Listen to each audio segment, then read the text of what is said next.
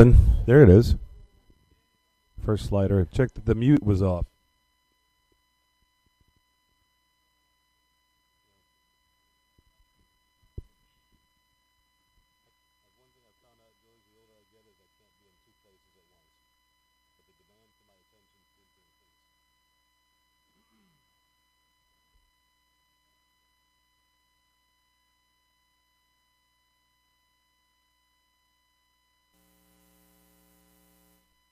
Testing 1 2. Testing 1 2. You got stuff there? Did you turn the mic on? Because it was on.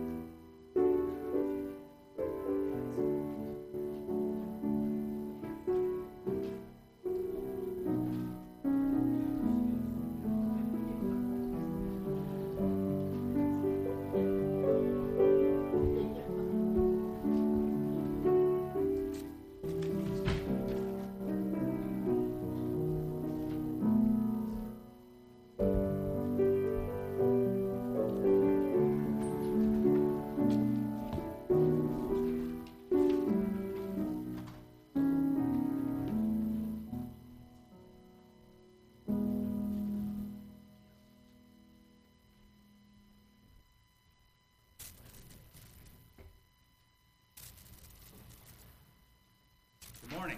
Good morning. See you all here this morning. Hope you had a blessed Christmas. Let's look at our announcements. Offerings in the offering box, of course. Andrea's number, Days of Praise, and Acts and Facts are on the table in the foyer. No evening service tonight. Most of you have the details for Ida's viewing on your phone, but that's Wednesday from 4 to 8, and on Thursday from 10 to 11 a.m. At Muir Brothers in Emily City, and the funeral then at 11, and the luncheon will follow service. Did we get a location for that yet? Okay. Okay.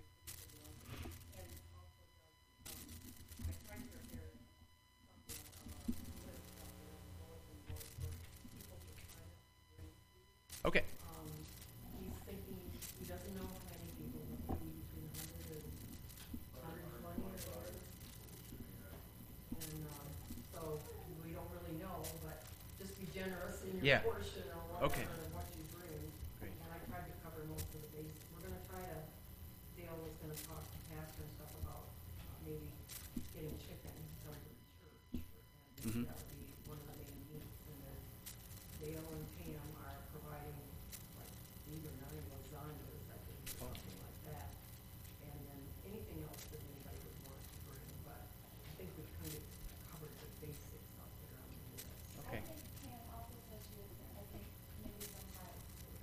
Well, we had like 3, I think almost 3 full pies left from our Christmas dinner. We put them in the freezer downstairs, so we'll probably use those.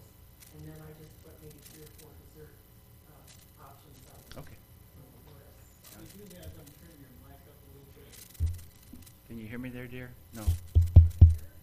It sounds pretty good. And we'll try on the prayer team. I'll lean in. To know exactly where the luncheon is going to be, and if people want to bring stuff here to the church, like Wednesday night. Okay. Pam and Dale, and George will try to get it transported, and if not, they can take it to the hall on Thursday for the plan to attend the funeral. They can drop it off there, at the, wherever it is up that we're going to be having the luncheon.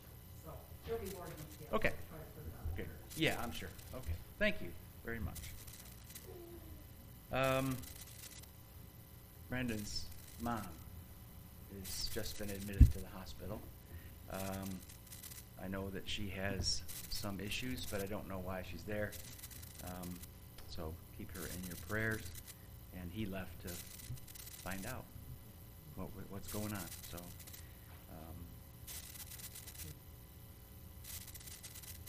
anything else that I've omitted this morning? All right, let's read Romans in the 8th chapter, verses 10 through 15. That's 1757 in the Pew Bible.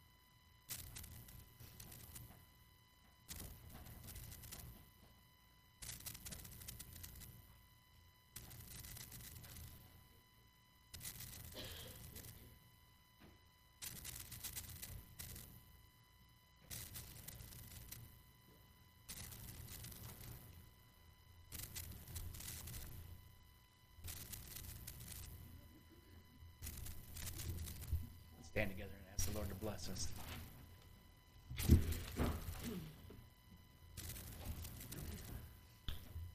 George, would you mind? Heavenly Father, we thank you so much for, again, this time of gathering in your name. And we pray, dear Father, that blessing be upon your word today as it goes forth. We ask, Lord, that you would make us attentive and cause us, Lord, to be able to hear with spiritual ears the message that the pastor has today. Help us, Lord, that we may serve you and honor you in all that we do. We ask this in Christ's precious name. Amen.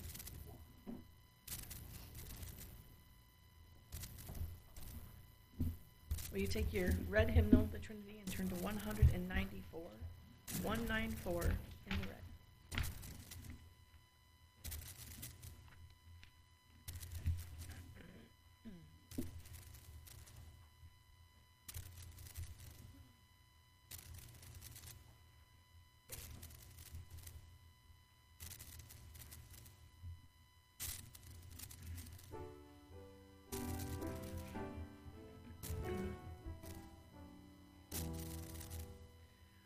O come, Emmanuel, and ransom captive Israel, that mourns in lonely exile here, until the Son of God appear. Rejoice, rejoice, Emmanuel shall come to thee, O Israel. O come, thou Lord of mine, who to thy tribal Sinai side, in ancient times his king alone, in blood and majesty and power. Rejoice, rejoice, Emmanuel shall come to thee, O Israel. O come, thou rod of Jesse, free thy own from Satan's tyranny. From depths of hell thy people save, and give them victory over the grave. Rejoice, rejoice, Emmanuel shall come to thee, O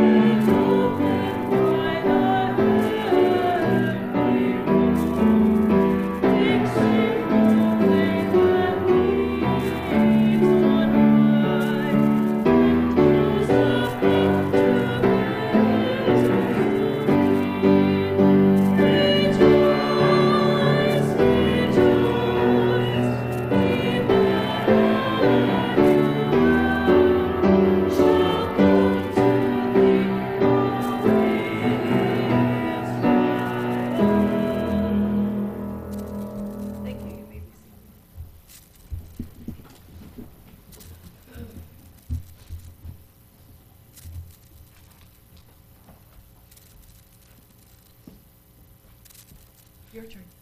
Anyone? Abraham? I can't see your fingers because you're spelling fingers. Spelling heavy. I can't see them. Lydia, do you have him? Okay, that's a no. Oh, Christmas. The piano player says it has to be Christmas. Andrew, you were 2 weeks ago. Andrew, do you still have that same hymn? I'm going to put you on the spot. 2 weeks ago, Sheila beat you. Mrs. McLeod beat you. Do you have a Christmas hymn, Andrew? Joy to the World. Good one. And it is, let's see.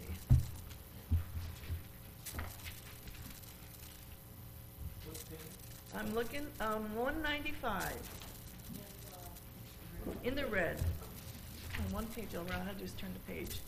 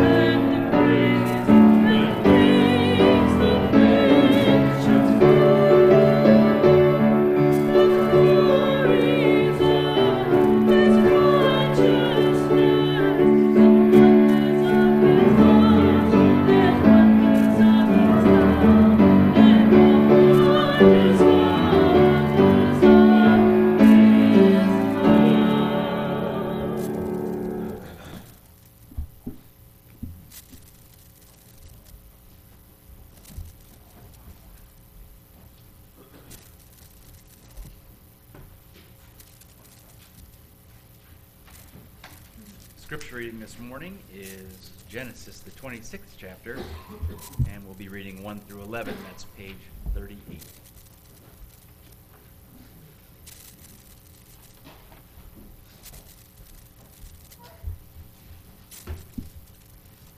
Let's all stand. Genesis 26, 1 through 11. Again, that's page 38 in your pew Bible. Now there was a famine in the land besides the former famine that was in the days of Abraham. And Isaac went to Gerar to Abimelech, king of the Philistines. And the Lord appeared to him and said, "Do not go down to Egypt, dwell in the land of which I shall tell you. Sojourn in this land, and I will be with you and will bless you. For to you and to your offspring I will give all these lands, and I will establish the oath that I swore to Abraham your father. I will multiply your offspring as the stars of heaven, and will give to your offspring all these lands. And in your offspring all the nations of the earth shall be blessed, because Abraham obeyed my voice and kept my charge, my commandments, my statutes, and my laws." So Isaac settled in Gerar. When the men of the place asked him about his wife, he said, "She is my sister," for he feared to say, "my wife," thinking lest the men of the place should kill him because of Rebekah, because she was attractive in appearance. When he had been there a long time, Abimelech, king of the Philistines, looked out of a window and saw Isaac laughing with Rebekah, his wife. So Abimelech called Isaac and said, "Behold, she is your wife. How then could you say, 'She is my sister'?" Isaac said to him, "Because I thought, lest I die because of her." Abimelech said, "What is this you have done to us? One of the people might easily have lain with your wife, and you would have brought guilt upon us." So Abimelech warned all the people, saying, "Whoever touches this man or his wife shall surely be put to death."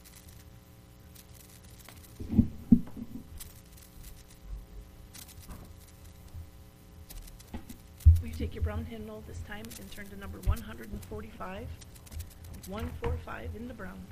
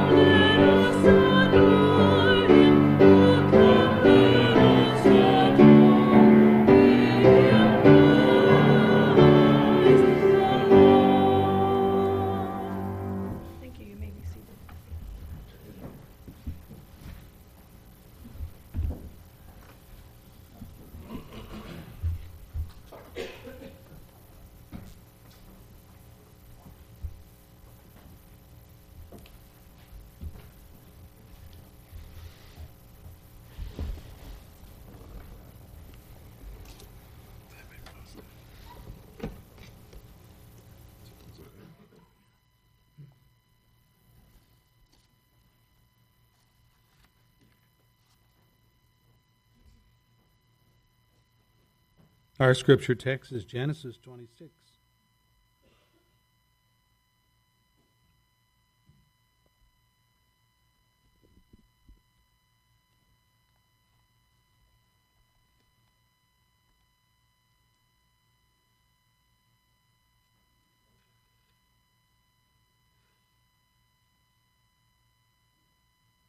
The last Lord's Day we considered the beginning of Isaac and Rebekah's family as the next generation born with the offspring of Jacob and Esau. Isaac and Rebekah both prayed. She was barren, the result being that there were twins in her womb. They were combatants even before they were born. The scripture talks about them fighting each other in the womb. They represented two nations, a godly shoot and an evil shoot, both destined to be at war with one another all their days and I might say right up to the present time. The Arab nations fighting against Israel. Esau, as the firstborn, should have been the leader of the clan, but we study that he sold his birthright to his brother Jacob for a bowl of soup. Who does something like that? God answers. So Esau despised his birthright. That's who does something like that. Hebrews 12, verse 16 says he despised his inheritance rights.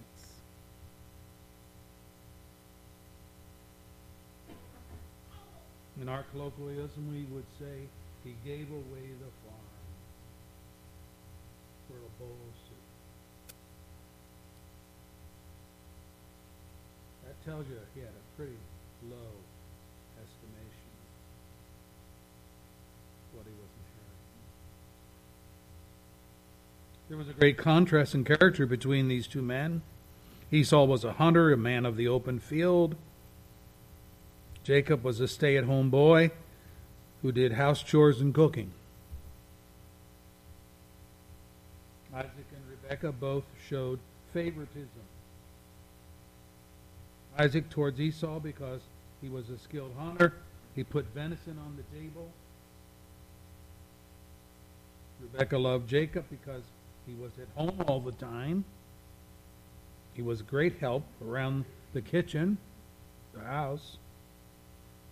And so favoritism developed, and it split family loyalties right down the middle. Isaac loved Esau, Rebekah loved Jacob.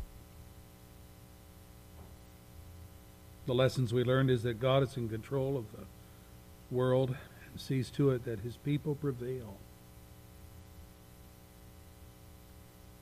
Secondly, those who are first will be last, and the last will be first. Esau was the firstborn, and God rejected him. Thirdly, every child is unique in personality and ability. God's gift to you is to love each child for their particular gifts and skills, not to show favoritism. And the fourth lesson, and so important, don't settle for soup when you own the estate. So many people do that. Today's study brings before us a rather disheartening event in which Isaac fell into the same sin of his father Abraham. And so I've entitled this, Like Father, Like Son. Let's pray as we come and study. Heavenly Father, we thank you for your word, and we thank you for the truthfulness of it. We don't see the Bible washing over and hiding the sins of your people. It just tells the truth like it is. And that is refreshing at the same time that it is discouraging to see that we're no better at times than the people of the world. Our energies are sometimes just as selfish,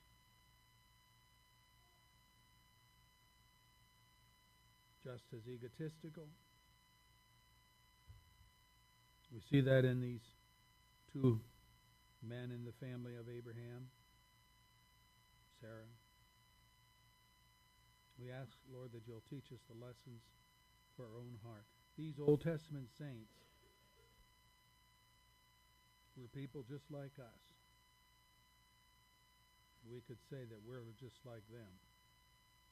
And so we need your grace, we need your forgiveness, we need your cleansing that comes from the blood of Christ, as did they. Bless our study today. Be with those that are fighting illnesses. Lord, we have seen a lot of that this year. pray, Lord, for even the events that we heard about today, this morning. Brandon had to run off. So we pray, Lord, that you'll be with his mother, whatever's going on there. We'll praise you, Lord, for what you do in Christ's name. Amen. We're looking at the subject, like father, like son, from the Genesis count of chapter 26.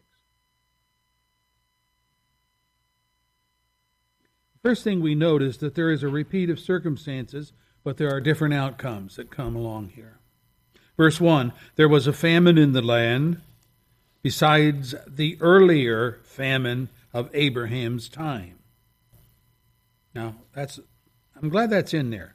That gives us a geographical and climate tag for what's going on here. It's not the same famine, but there was a famine in the land besides the earlier famine of Abraham's time. This shouldn't surprise us. We're talking about an arid area in geography. We're talking about desert sun and a little bit of water. God, of course, controls all of that. The famine in Abraham's time is recorded in chapter 12, verse 10, which reads, Now there was a famine in the land, and Abram went down to Egypt to live there for a while, because the famine was severe. Now in Isaac's day, our text says, verse 1, there was a famine in the land, and Isaac went to Abimelech, king of the Philistines, in Gerar. Gerar is part of the Negev, or the southern Palestine. If you have a Bible map in your Bible, find the Dead Sea on your map. Place your finger at the middle of the lake, the Dead Sea Lake. Run your finger due west, and you'll come to Gerar. This city was well within the perimeters of the Promised Land, whereas Egypt was not.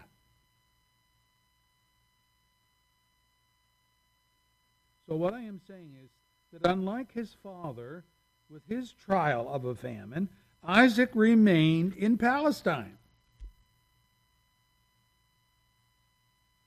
How come? Verse 2. The Lord appeared to Isaac and said, Do not go down to Egypt. Live in the land where I tell you to live. Stay in this land for a while, and I will be with you and bless you. For to you and your descendants I will give all these lands, and will confirm the oath I swore to your father Abraham. So this is a heads up for Isaac that Abraham never had. Isaac actually receives a verbal command from God not to go down to Egypt. The negative is, don't do this. Don't do this.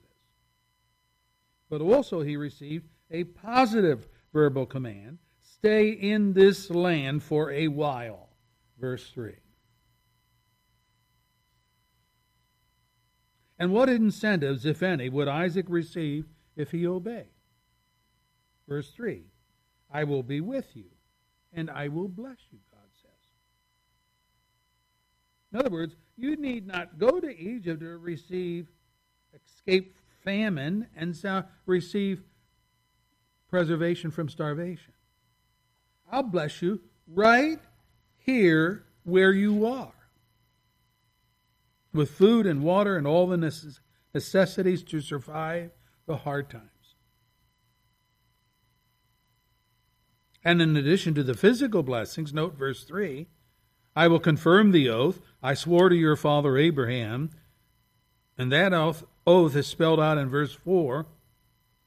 I will make your descendants as numerous as the stars in the sky, and you will give them all these lands, and through your offerings, all nations on earth, through your offspring, all your nations on earth will be blessed. This is practically a verbatim statement to the Abrahamic covenant. And we read verse 6, so Isaac stayed in Gerar. He believed God's promises. He stayed put where he was. Isaac had been given directions by God that Abraham had not. When God did direct Abraham to move, you remember, he told him to go to the land which God would reveal to him later. Kind of nebulous. Isaac was in Gerar, verse 1, and God said, stay in this land for a while, verse 3. Both decisions, one by Abraham, the other by Isaac, required faith in God's word to act. Neither required more faith than the other person. When it comes to acting, God's people are called to act on God's say-so. So Isaac, no less than his father, was a man of faith. And I like that. Yes, the circumstances were a bit different.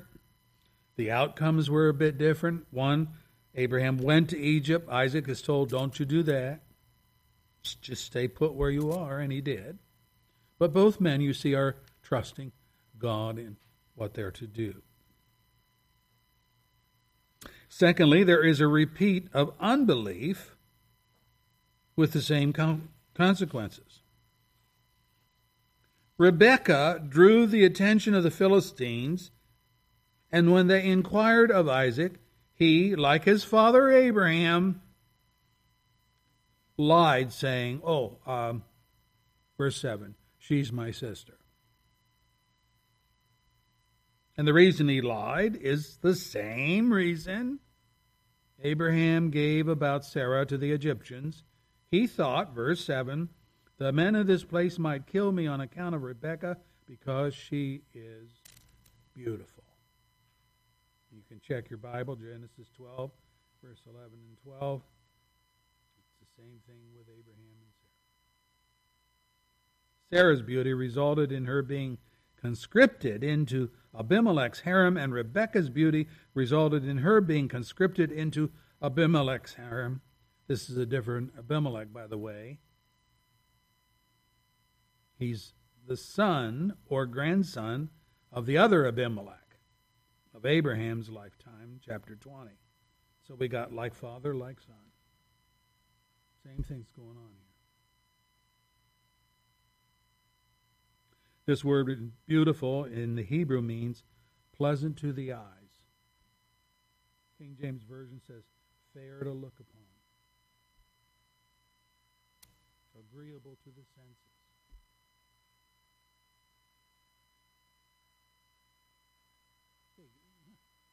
God shouldn't do that. Well, he does. Men do look at women and make a determination of whether they're pretty or beautiful or whatever the case might be. God puts it right in his book. And by the way, this term agreeable is one of the favorite descriptions of Jane Austen in her romance novels. The word means beautiful. It's used to describe Sarah in chapter 12:11. It's almost always translated fair from a word meaning bright in terms of illumination. Fair-skinned, light in color, you see. An oddity in these Oriental cultures, but something that caught the attention of the men. Fair-skinned. So either way you slice it, both Sarah and Rebekah were women of stunning beauty, and God is not timid about saying so. Puts it right in his book. Abraham's lie about Sarah was discovered when God judged the Philistines with infertility. You remember that account. Isaac's lie about Rebekah was discovered when Abimelech Jr., verse 8, looked down from his window and saw Isaac caressing his wife Rebekah. ESV says, showing endearment towards Rebekah, a form of affection which would not be appropriate if Rebekah was his sister. It's short of intimacy sexually, but nonetheless, there's an intimacy there that doesn't compute with somebody that's just your sister. So Abimelech knew immediately that Rebekah was not Isaac's sister, and so he summoned Isaac to give an account. Come over here. We need to talk. And he said, she is really your wife. He put it right to him. Why did you say she is my sister? And Isaac's response was the same as that of his father Abraham when he was caught in the lie. Verse 9. I thought I might lose my life on account of her.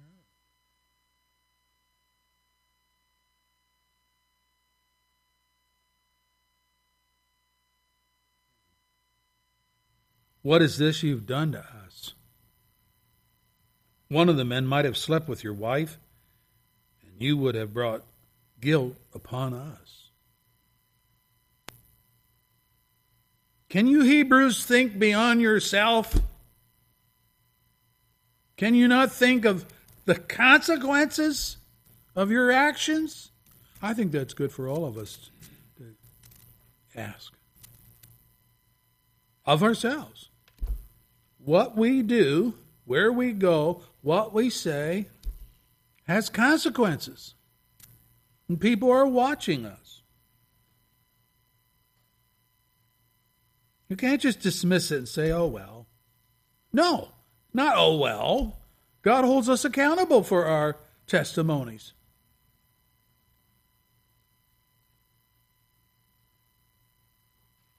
And so Abimelech was right when he says, what is it that you've done to us?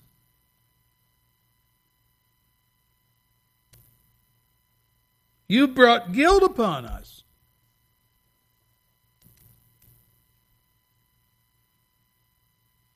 There are unplanned consequences to conduct that are not always foreseen. That's true. But they're there, and they're real. Isaac was just trying to spare his neck from what he construed as his own murder. I mean, if the men of Gerar take note of Rebekah and they want her by any and all means, he is projecting the worst that could happen, and then he acted on that fantasy. They're going to kill me to get her. More importantly, he did not act on God's promise. Verse 3, I will be with you and I will bless you. Wow. Did he forget that real quick? Verse 3, he forgot that quick. Doesn't God promise, even though you walk through the valley of the shadow of death, I will be with you?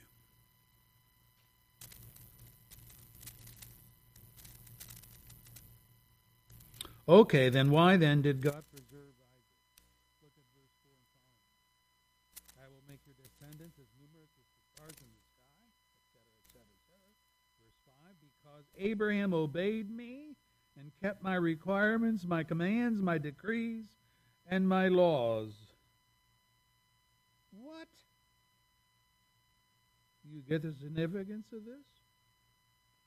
God made a promise to Abraham long, long time ago, before he ever made a promise to Isaac.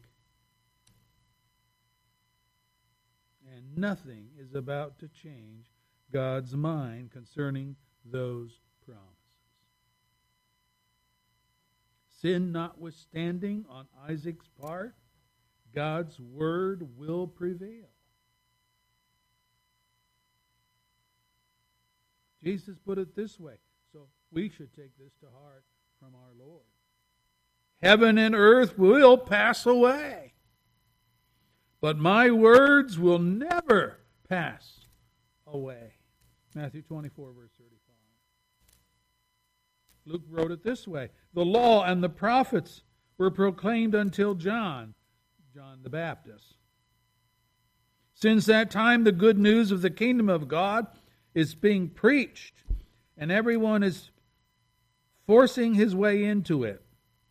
It is easier for heaven and earth to disappear than for the least stroke or pen to drop out of the law. The Word of God. Luke 16, verse 16 and 17. Boy, if anything, that just tells us right up front, God is attached to His Word. You've heard the expression, my word is my bond. That's a human expression. God is saying something very similar. I said it. I meant it when I said it. I made a promise. I'm not a liar. I'm not going back on my word. I'm not forgetting my promises.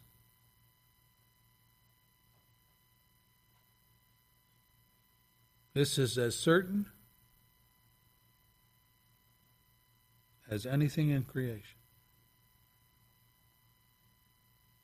When we have dealings with men, I mean, you think about this, contracts, promises, agreements. The burning questions arising in our minds is this. Can I trust what this person is saying? Is this a man of his word? And our skepticism is well-founded because honesty is not a highly prized commodity in today's society. When David was in deep distress, he wrote this. The cords of death entangled me, the anguish of the grave came upon me, and I was overcome by trouble and sorrow. And then I called out on the name of the Lord, O Lord, save me. When I was in great need, He did save me. Be at rest once more, O my soul, for the Lord has been good to you. I believed. Therefore I said, I am greatly afflicted. And in my dismay I said, all men are liars. Psalm 116, verse 3 and following. God uses David's experience to make a point. When the king was in trouble and destruction was looming on the horizon, to whom did he make his appeal and why? David appealed to the Lord. Well, why didn't he call on his allies? You know, the other nations that were his allies. Because all men are liars, that's why. When push comes to shove, they cannot be trusted to keep their promises and to support their alliances.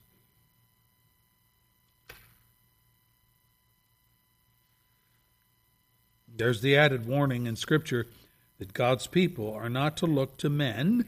We are not to look to machinery to preserve them in times of danger. Isaiah 31, the prophet issues this warning. Woe to those who go down to Egypt for help, who rely on horses, who trust in the multitudes of their chariots, and in the great strength of their horsemen, but they do not look to the Holy One of Israel or seek help from the Lord. Yet he too is wise and can bring disaster. He does not take back his words. He will rise up against the house of the wicked, against those who help evildoers. But the Egyptians are men. They're not God. Their horses are flesh and not spirit. I'm reading Scripture. This is what the Lord says to me. As a lion growls, a great lion over his prey, And though a whole band of shepherds is called together against him, he is not frightened by their shouts or disturbed by their clamor. So the Lord Almighty will come down to battle on Mount Zion and on its heights.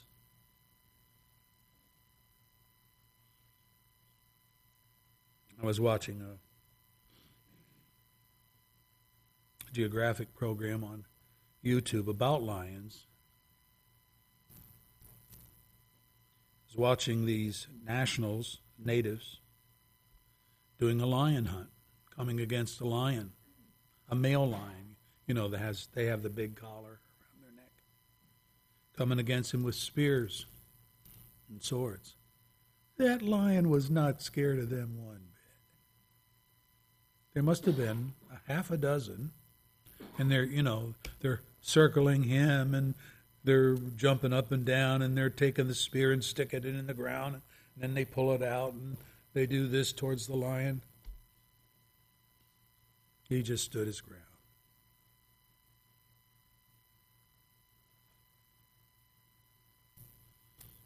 God goes on to say, like birds hovering overhead, the Lord Almighty will shield Jerusalem. He will shield it and deliver it. He will pass over it, and he will rescue it. Return to him. You have so greatly revolted against him, O Israel. Isaiah 31, the first 6 verses. The point of all this is that God made a promise to Abraham, whose response was faith and obedience. Verse 5, Abraham obeyed me and kept my requirements, my commands, my decrees, my laws.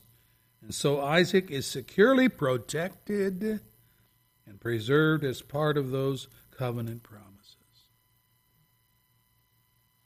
God cannot go back on his word. His integrity is trustworthy, and it's superior to men's in that honesty and integrity and truthfulness, being faithful to his word, are all part, get it now, of God's character. That's what he is. He can't deny what he is. He can't undo what he is. Paul assures us, if we men, if we are faithless, wouldn't that go along with David? All men are liars. Yeah. So Paul says, if we are faithless, God will remain faithful, for he cannot disown himself. 2 Timothy 2:13. God cannot renounce or change who he is. Faithful is what he is. He can't undo that. You say, I thought God could do anything. No, he can't do anything that is contrary to his very nature, what he is. You can't either. Whatever you are by nature, that's what you will do.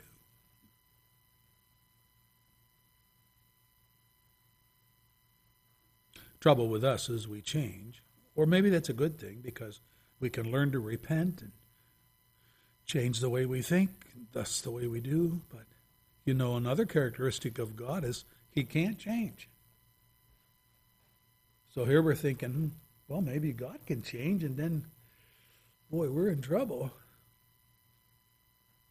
No, he can't change. See, I thought God could do anything. Well, you're wrong. He cannot go against being righteous. He cannot become evil. He cannot change his mind. Think about it. Why would he ever change his mind? He knows the end from the beginning, so he can't go, oh, I was surprised by that. I didn't know that. What's going to happen? Oh, well, I'll have to change my mind. I'll have to change my thinking on it. We do that all the time because we are creatures of time-space. And we cannot control all of the circumstances that surround an action. But God does not have that problem.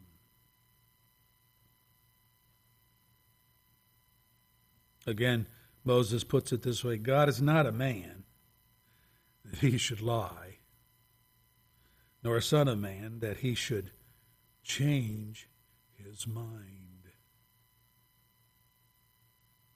Does he speak and then not act? Asks Moses.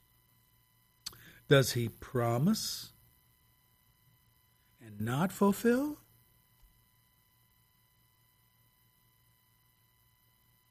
Numbers 23:19. Through the prophet Malachi, God declared, I, the Lord, do not change. So you, O descendants of Jacob, are not destroyed. Wow, think about that. Malachi 3:6. And in verse 5, he lists their great sins: sorcery, adultery, perjury, those who defrauded laborers of their wages, those who oppressed the widows and the fatherless, those who deprived aliens of justice. But do not fear me. Look at all those sins. Any one of them is enough justification for God to wipe them off the mat. But he made certain promises. He's going to keep his word. I see enough sin in any one of these to damn us all to hell. For God to lock us in the abyss and throw away the key. But because God is a person of his word and has made promises of forgiveness that are in Christ, all nations on earth will be blessed. Verse 5. We're not destroyed. Isaac's sin, nor the sins of our own hearts, will ever destroy us if we are of the faith of Abraham.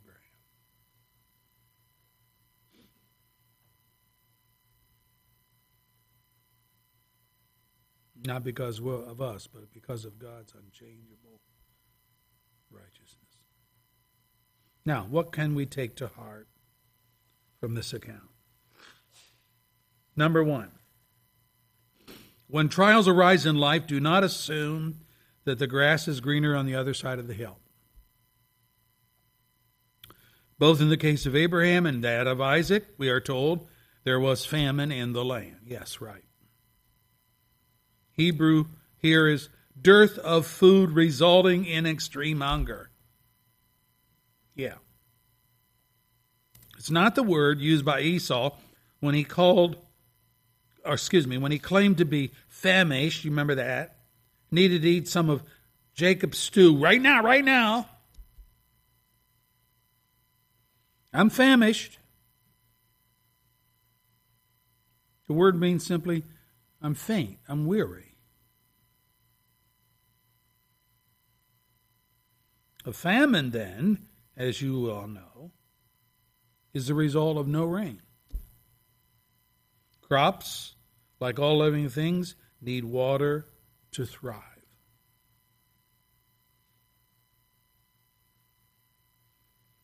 California has experienced in the past droughts that last for years there. And that has wreaked havoc on the produce and the livestock industry of our country. And the state uses more than 80% of its water reserves in those times. More than 80%. So lakes fall to new lows. And when that has happened, guess what? They found abandoned cars at the bottom of those lakes.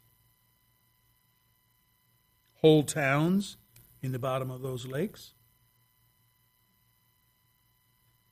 Even gold at the bottom of those lakes, creating new gold rush. but people and livestock can't drink gold.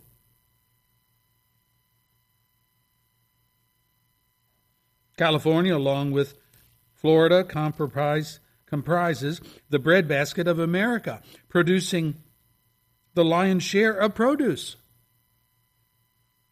This, in part, is why food prices on the national level are so high when things aren't going well in those two states. What is the unusual response to something as catastrophic as a regional drought which causes a famine? Well, Abraham traveled out of the country to Egypt. Isaac remained in Gerar. Very likely that Isaac would have followed Abraham's course of action, except for the one thing, verse 2, the Lord appeared to Isaac and said, "Do not go to Egypt." Okay. Live in the land where I tell you to live. Stay in the land for a while, and I will be with you and bless you, verse 2. Verse 6, so Isaac stayed in Gerar. He was obeying the Lord. Human nature being what it is, we will usually try to assuage any trial that makes our lives miserable by looking for a way out, even a trip to a more pleasant surrounding than that of remaining in a parched land, characterized by dried up wells and water holes that are dried up, and accompanied by shriveled crops and emaciated livestock. Who's going to want to live in a place like that? All of this is our human ingenuity kicking in, but because it is based on human wisdom and not God's, the trip to greener pastures may prove even more horrendous than if we just stayed put. Remember, this happened with Naomi and her husband. In the days when the judges ruled, there was a famine in the land, and a man from Bethlehem, Elimelech, his wife Naomi, his 2 sons, went to Moab to live there. Ruth 1, verse 1. What happened in Moab? Well, Naomi's husband died. Each of her 2 sons died. One of them who was married to Ruth. So here she was, living in a foreign country with 2 widowed daughters-in-law and no blood relatives to aid her in her distress.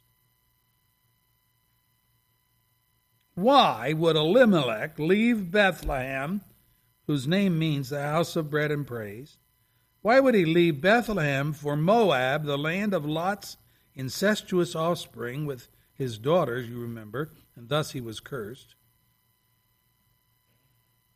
Well, he was looking for greener pasture, but it didn't turn out that way. Alone and destitute, Naomi traveled back to Bethlehem, and when she arrived, the people recognized her as Naomi, and she told them, however, "Don't call me Naomi." Naomi means pleasant, sweet. She told them, "Call me Mara." That name means bitter. And she told him why. Because the Almighty has made my life very bitter. That's why. I went away full, but the Lord has brought me back empty. Why call me Naomi? The Lord has afflicted me. The Almighty has brought misfortune upon me. So Naomi returned from Moab, accompanied by Ruth the Moabitess, her daughter-in-law, arriving in Bethlehem as the barley harvest was beginning. Ruth chapter 1, verse 20 and following. Now, if it's harvest time, it means the crops were growing for some time, and now they needed to be harvested. What compelled Naomi to return home to Bethlehem? Ruth 1, verse 6. When she heard in Moab that the Lord had come to the aid of his people by providing food for them, Naomi and her daughter-in-law prepared to return home. She heard the news. Oh, something is happening. Some good things are happening in Palestine. Maybe it's time for me to get back home. In other words, the grass was not greener on the other side of the hill. Moab was a terrible experience for Elimelech and Naomi. The moral of the story is stay where God places you unless there's clear indications to move. Secondly, promises, while not given directly to succeeding generations, become binding at God's discretion. So what do you mean by that? How come a promise made to Abraham is applicable to Isaac? Isaac wasn't even born when God spoke to Abraham. We could reason, and with some merit, I think, that Isaac was included in God's promises because God's promises had sweeping implications which went beyond Abraham and Sarah personally. Genesis 13, verse 15 and following is one example. All the land that you see I will give to you and your offspring. Oh, forever. I will make your offspring like the dust of the earth, so that if anyone could count the dust, then your offspring could be counted. Go, walk through the length and the breadth of the land, for I am giving it to you. So Abraham moved his tents and went to live near the great trees of Mamre at Hebron, where he built an altar to the Lord.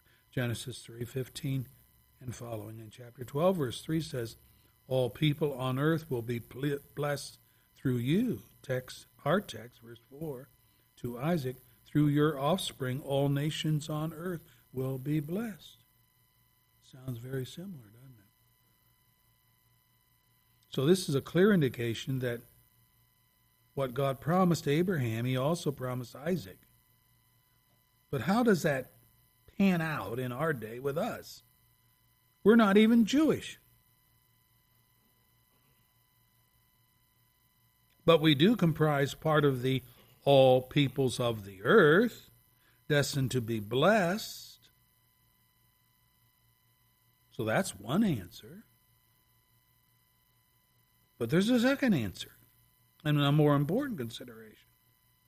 And that is God's interpretation of what it meant by Abraham's and Isaac's offspring. Let me read it for you. Not all who are descended from Israel are Israel, nor because they are his descendants are they all Abraham's children. Wow, that's odd. On the contrary, it is through Isaac that your offspring will be reckoned or counted. In other words, it is not the natural children who are God's children, but it is the children of the promise who are regarded as Abraham's offspring. For this was how the promise was stated: at the appointed time I will return, and Sarah will have a son. There's the promise. Not only that, but Rebekah's children had one and the same father, our father Isaac, yet before the twins were born or had done anything good or bad, in order that God's purpose in election might stand, not by works, but by him who calls, she was told, the older will serve the younger. Just as it is written, Jacob I loved, but Esau I hated. Romans 9, verse 6 and following. This interpretation of what God meant by the promised seed agrees with Galatians 3, verse 7 and following, where Paul writes, understand then that those who believe are children of Abraham. See, how are you going to count the children? Those who believe. The Scripture foresaw that God would justify the Gentiles by faith, I'm reading Scripture, and announce the gospel in advance to Abraham, all nations will be blessed through you. So, those who have faith are blessed along with Abraham, the man of faith. Verse 29, Galatians 4. If you belong to Christ, I'm reading Scripture. If you belong to Christ, then you are Abraham's seed and heirs according to the promise. I didn't say it. God said it. Not just physical Jews, but the believers. See, brethren, we do not have to extrapolate promises made to the patriarchs and to Israel for ourselves as though they belong to us. So we just decided to take them for ourselves. No, we rest on God's own application of such to claim the promises. His oaths are extended to people whose faith is in Christ the Savior. He is that seed that was promised to Abraham. Not Isaac. Paul says that in Galatians.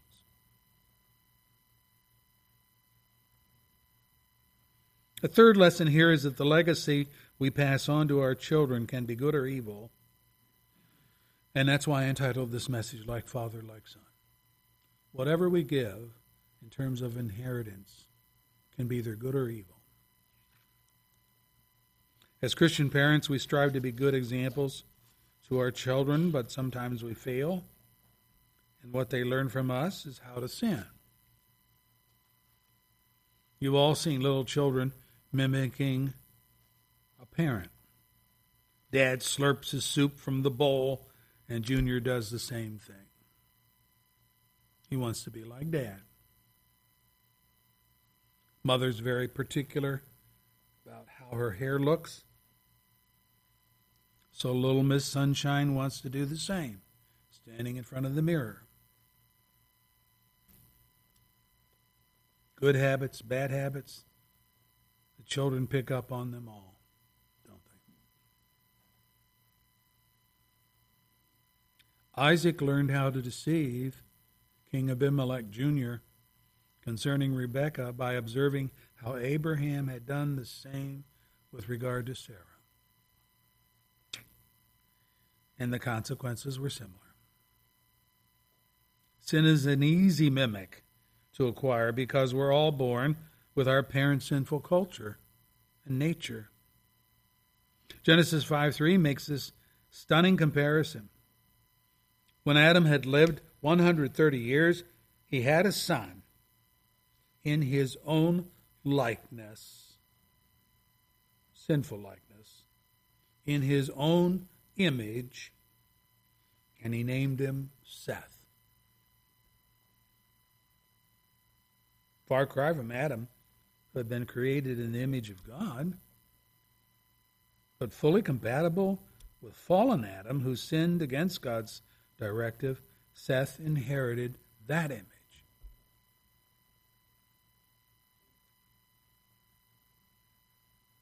The beauty side of the scenario, like father, like son, is that parents who have been renewed in Christ, forgiven of their sin, can also be a powerful force for good in their children's lives. Praise the Lord. In these endeavors, they live out the spiritual, filial relationship that they have with God, whose nature has been instilled within them through the new birth.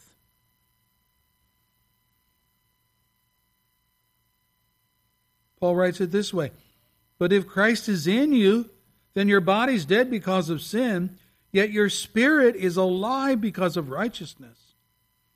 And if the spirit of him who raised Jesus from the dead is living in you, he who raised Christ from the dead will also give life to your mortal bodies through his Spirit who lives in you.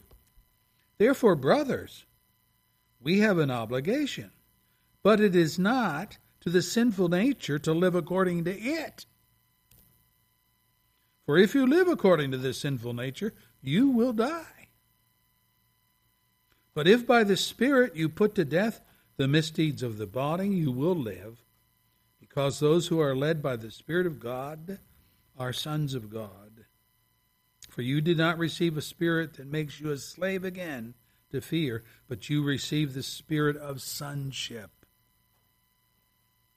By him we cry out, Abba, Father. Romans 8, verse 10 and following. The point here is this. If God is our spiritual Father, the principle, like Father, like Son, is also applied. Also applied. So let us realize that an example of faith can be passed on to our children as well as any example of sin.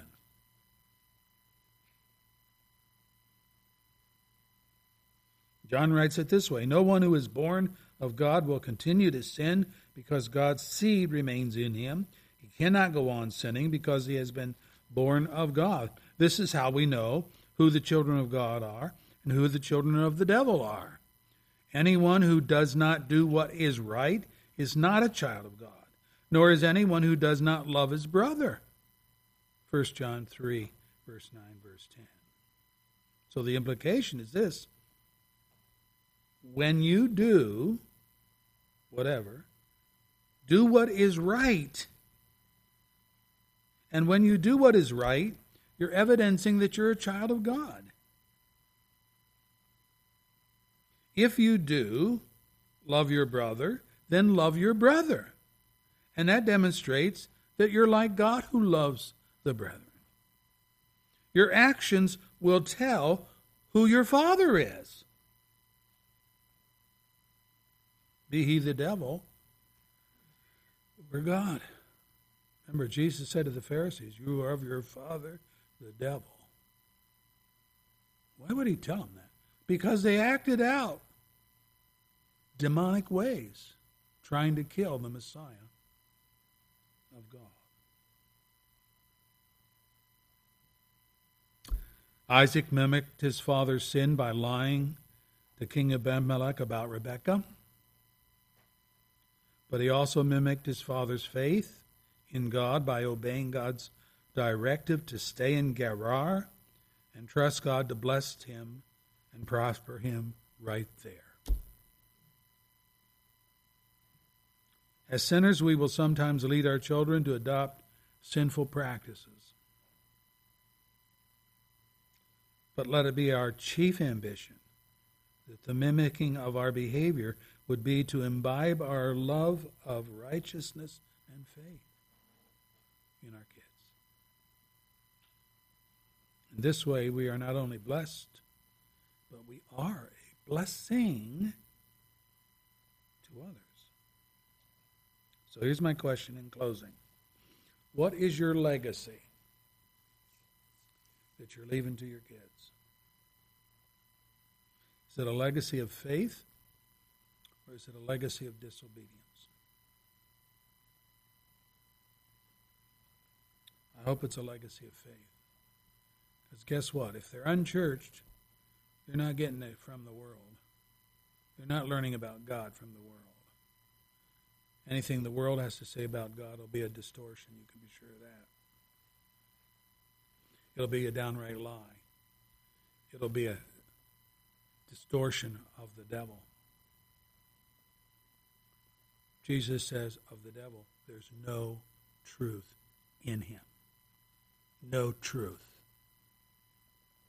When he speaks a lie, Jesus said, he speaks his native tongue because he is a liar. And that's what liars speak.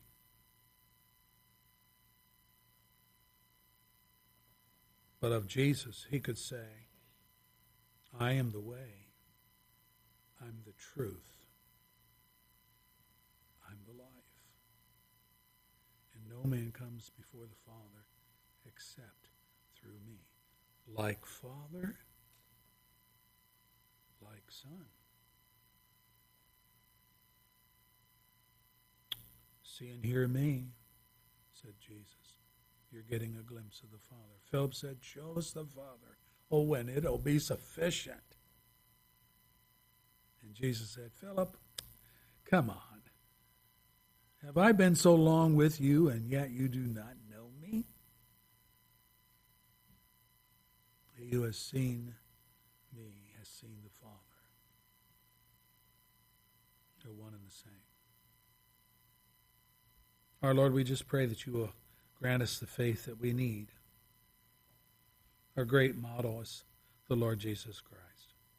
I pray that you will bless us with him being that mentor in our life, that go-between, to be sure, but also that model of righteousness.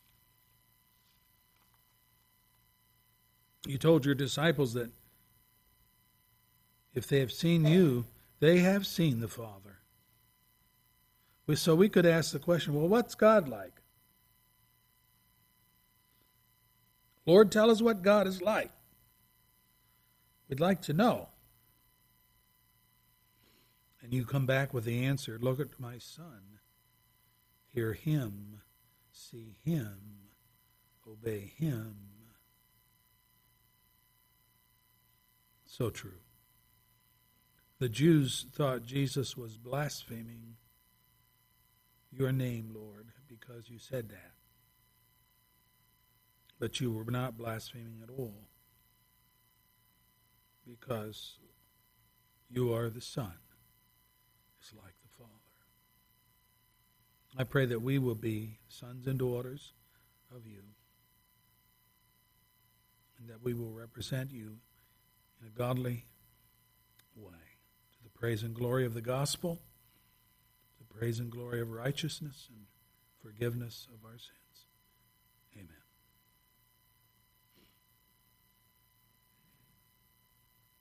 Our closing hymn is number 1 in the hymnal. Number 1.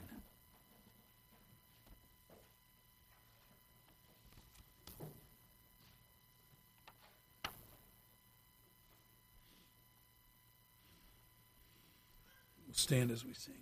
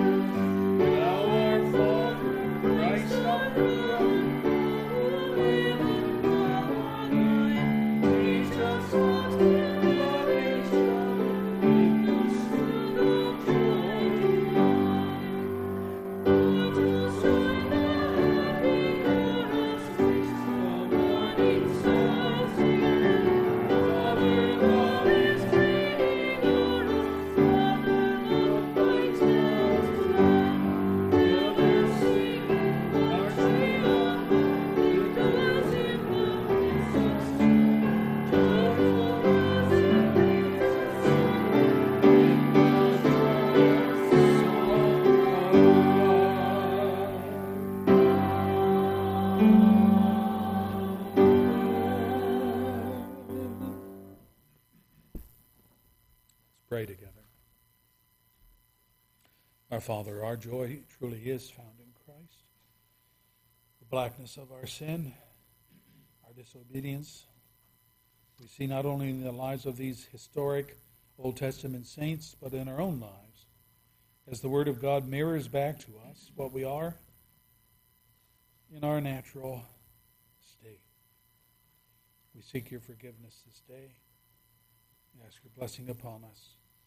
We thank you your grace is sufficient to cover us and to forgive us from all of our sin and unrighteousness. We're so thankful. We praise you, Lord, for the lives of these Old Testament saints. They were just human beings like us. God made them promises, and they were blessed with those promises and gifts. They weren't conditional. They sinned. You would think that God would have just cut them off from that point on, but you didn't do that. You worked with them and you forgave them and you cleansed them.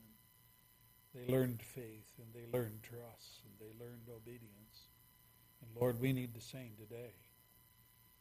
Obedience does not come easy because our sinful nature pulls us away from you and your word. But I pray that you will help us to be people of your word. You're a God of your word, and we need to understand that truth. We praise you and rest upon it. Pray that you'll give us a good week. Be with those that are hurting. Be with the sick. Even those that have been recently just taken to the hospital. This COVID, Lord, is wreaking havoc in our community and upon our church family. And I pray that you will restore us to good health. We just thank you for that. Be with the grieving. Be with Phil and his family, all of his boys.